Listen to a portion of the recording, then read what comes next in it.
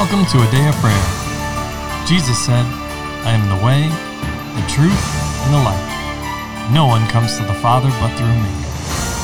Together, let's engage in relationship with Christ through prayer, faith, and His Word.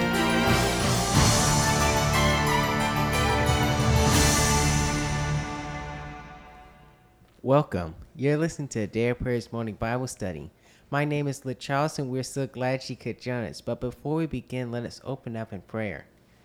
Lord, we just thank you, Lord, for everything that you have done inside of our lives, Lord, and all the things that you continue to do, Lord.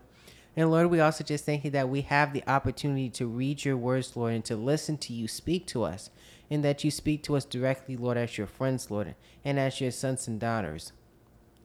And Lord, we also just thank you for the ability and the opportunity we have to be vessels for you to work through inside this earth, Lord.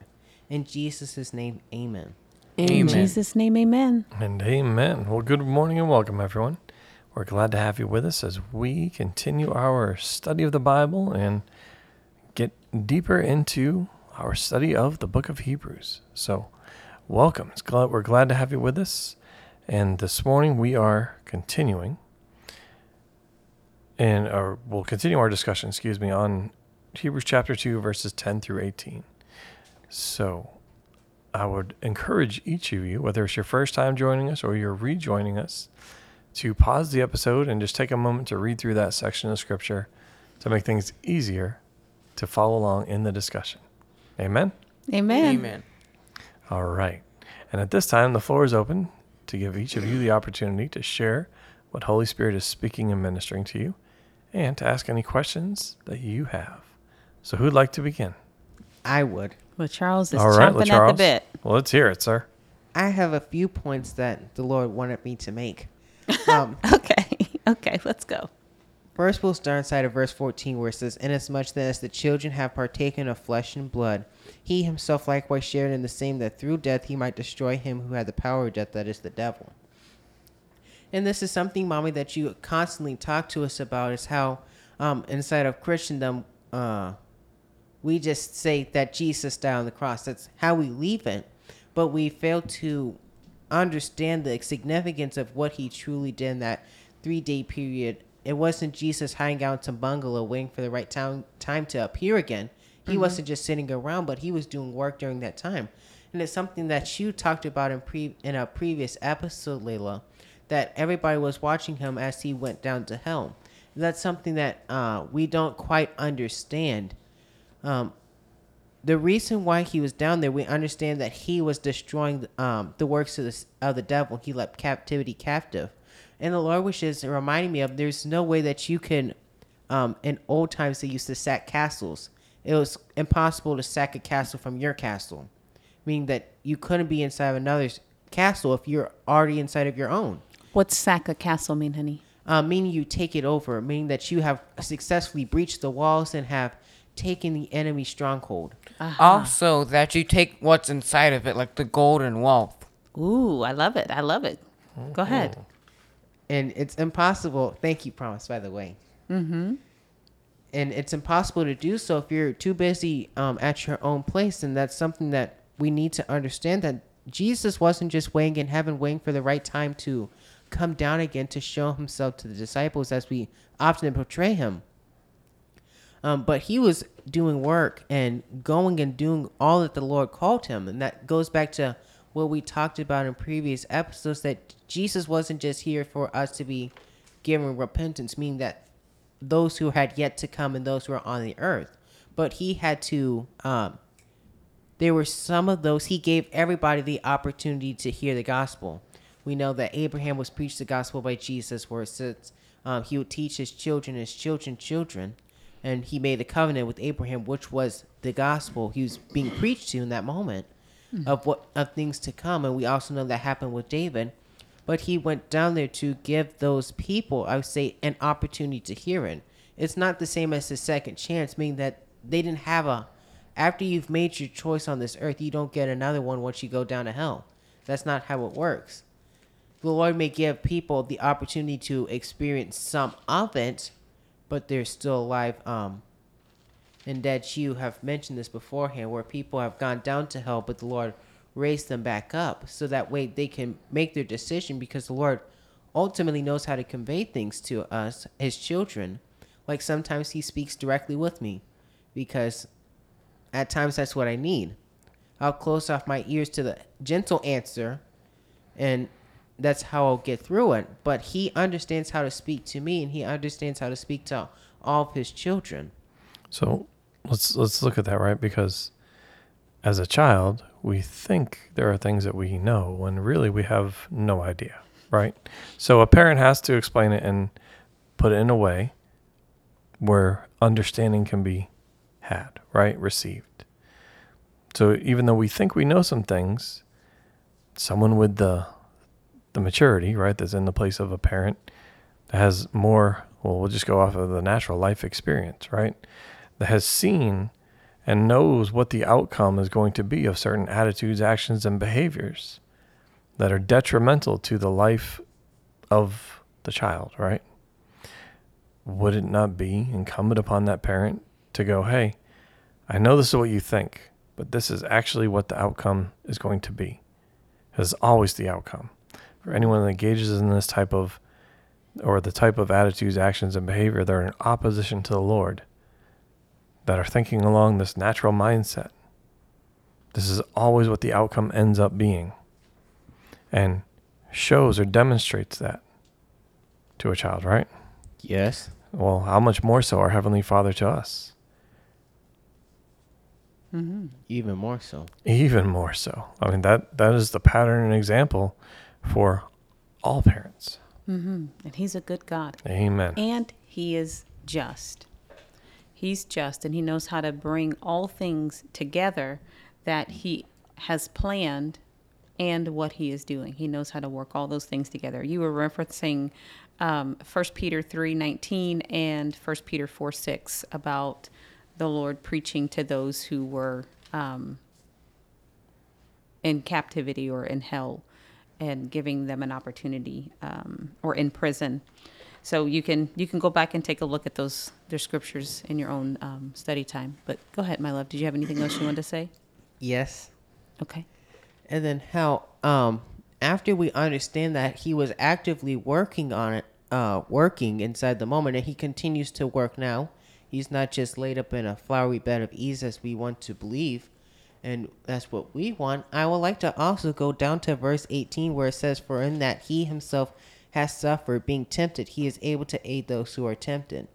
And beforehand, he's talked about how Paul has talked about how the Lord Jesus is our high priest, and he understands the things that we have gone through because he himself went through it.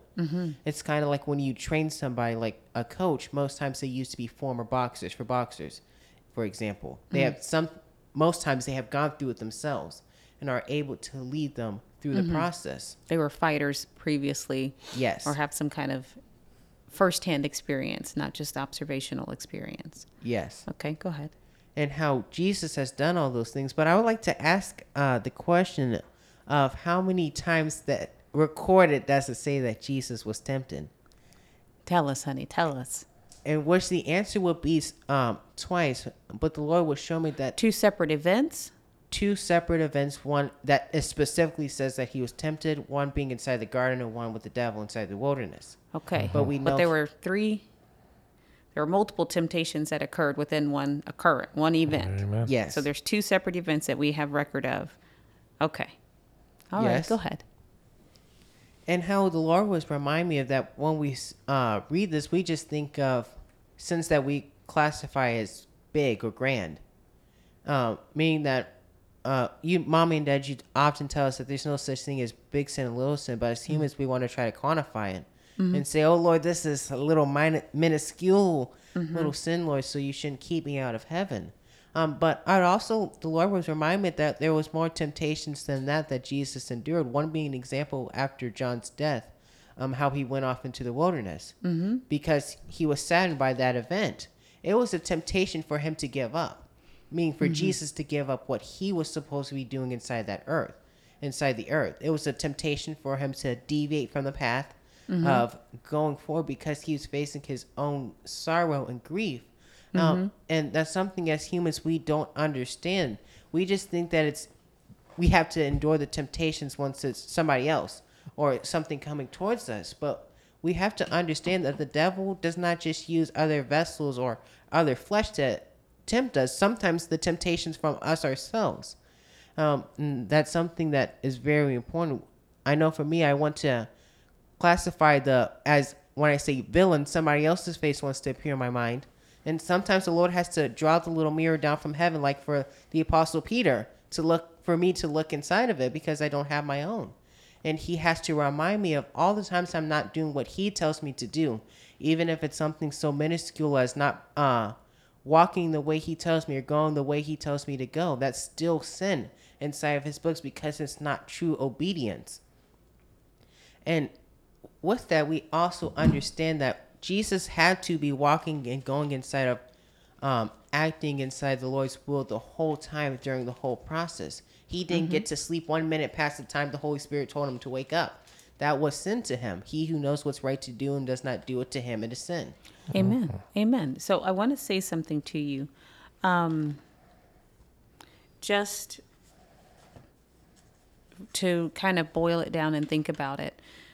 We try to look at individual occurrences as temptation, but really the option and the temptation is this. Are you going to serve another God other than the God set over you? Right? In the garden, there were two choices. Kingdom of light, kingdom of darkness. Kingdom of light is managed by God the Father alone. Kingdom of darkness is managed by Satan, but oftentimes comes in the mask of me, myself, and I, other people, and serving them.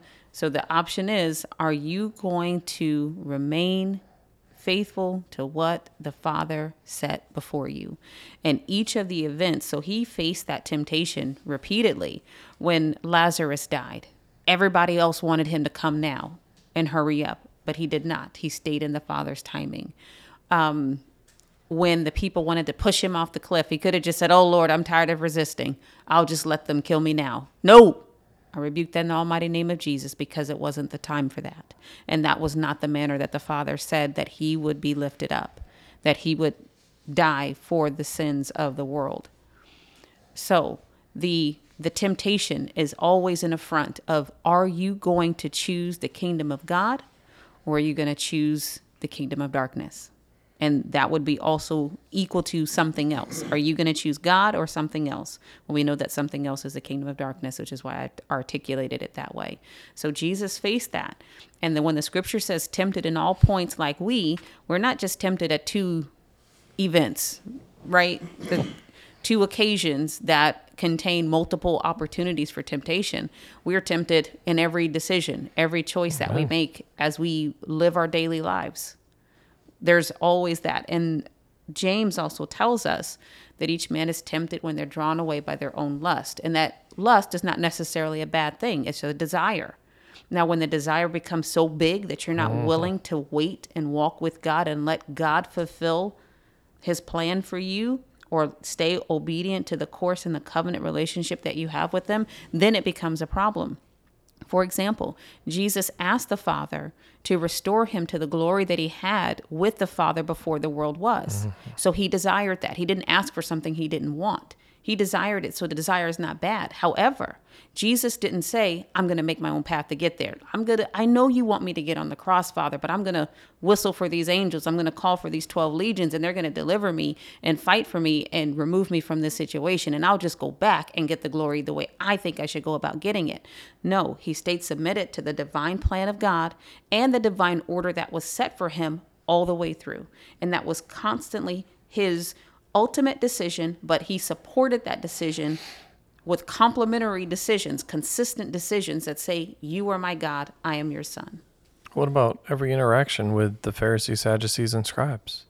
They all sought to trap him. How many times does it say about that? They try to challenge him with questions. But then what was the end state, end goal, or outcome that they desired? He could have become bitter, right? And then resentment, and then, every time he sees them, as he was in the temple daily, right? He could have, if you will, a natural-minded person, there could have been bitterness and resentment instead of forgiveness. And a desire to not see them again. Oh, here come the Pharisees, Sadducees, and scribes again. But that's not how he interacted with them. He approached each of them lovingly. And it even talks about people that were there to spy out their liberty. Yes, John talks about that in 1st, 2nd, and 3rd John. But he saw that played out with Jesus as he was following him. So there were lots of temptations. All of them were there to try to get him off the destiny track the Father had for his life. It's no different for us today. It comes down to choice. What will we do? Will we choose to remain faithful, or will we give in to the temptation? But when we talk about temptation, I think for me, I want to take the scripture at the face value, and I don't want to go too far down that road with it. In that he faced all the temptations we would have faced, and I think we have a few examples, because it's important that we have some examples of that. But we have to understand that he faced them all, and so we wouldn't want to list them all.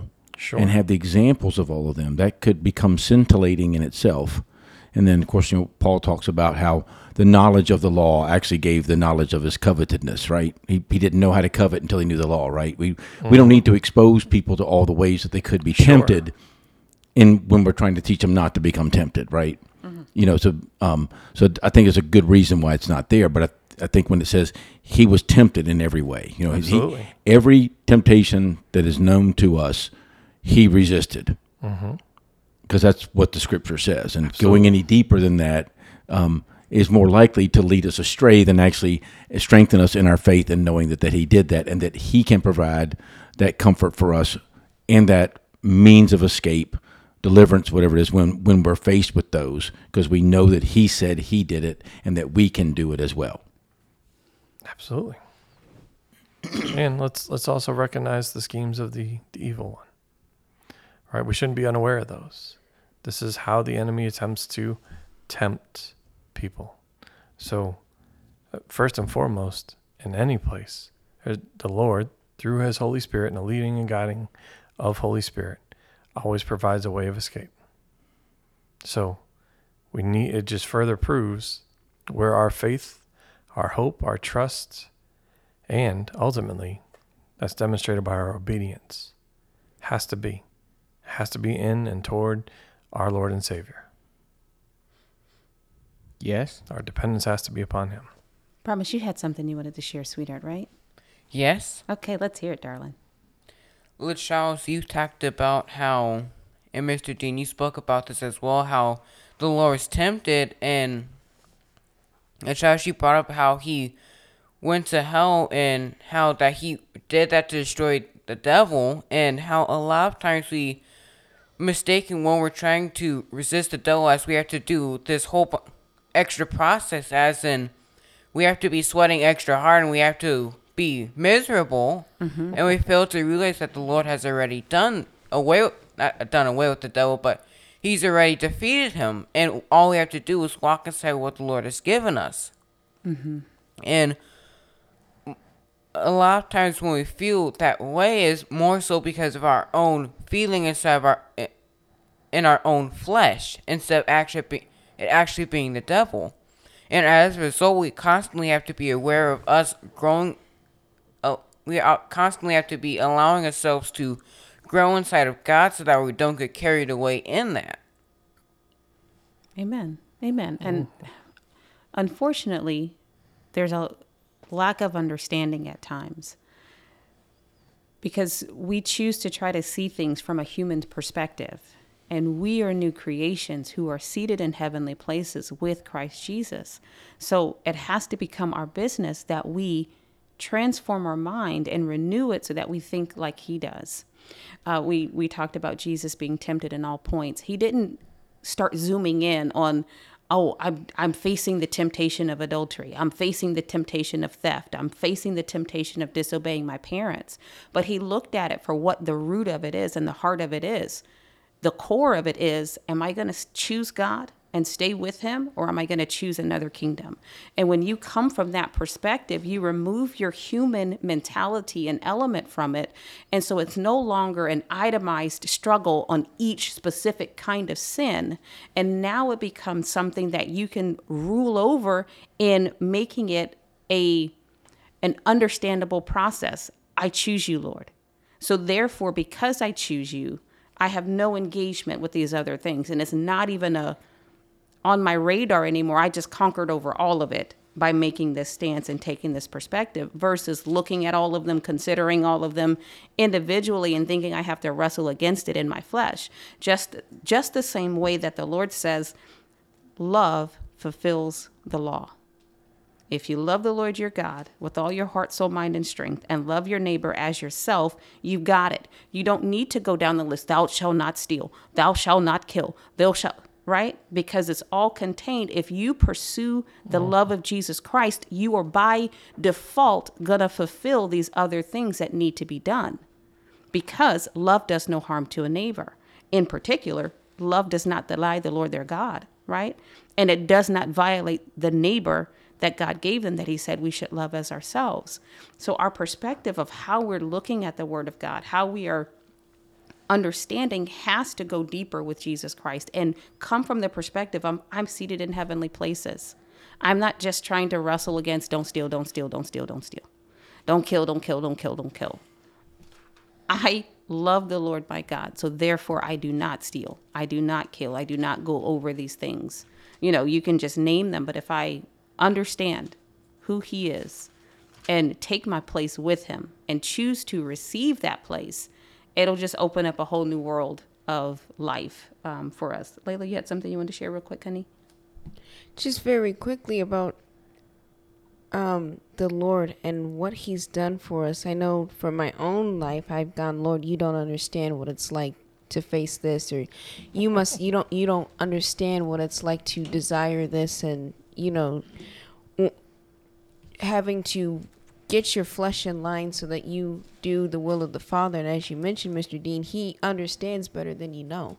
So when you're faced with that, instead of running away from him like Adam did, I hid myself because I was naked. He should have come to God and admitted, Lord, I'm struggling with this, and help me. Ask, because he promised that he would get us through, that he would give us strength so that we endure and we remain in our abode and in our place in God's family.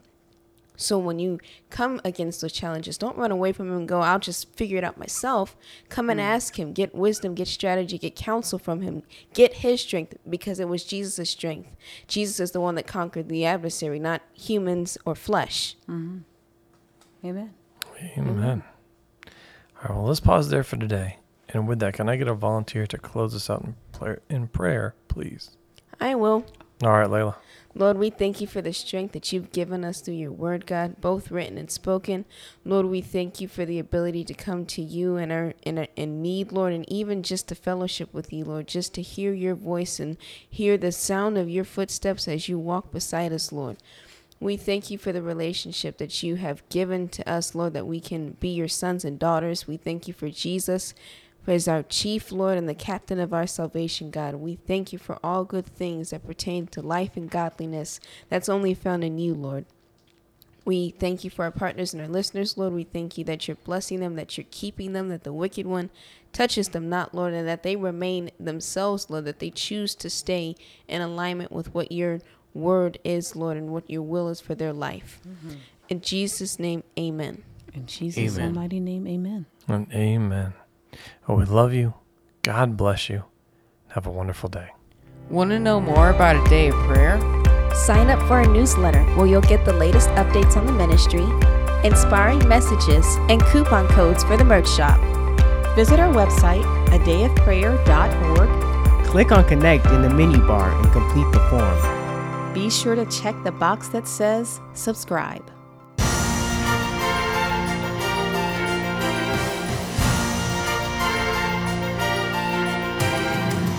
Thank you for listening to A Day of Prayer. We trust the Lord that you are strengthened and encouraged in your relationship with Christ. Visit us on our website, adayofprayer.org, where you can check out our blog, find additional study resources, or shop the official A Day of Prayer store. Remember, Jesus said, I am the way, the truth, and the life. No one comes to the Father but through me. So until next time, take care and God bless you.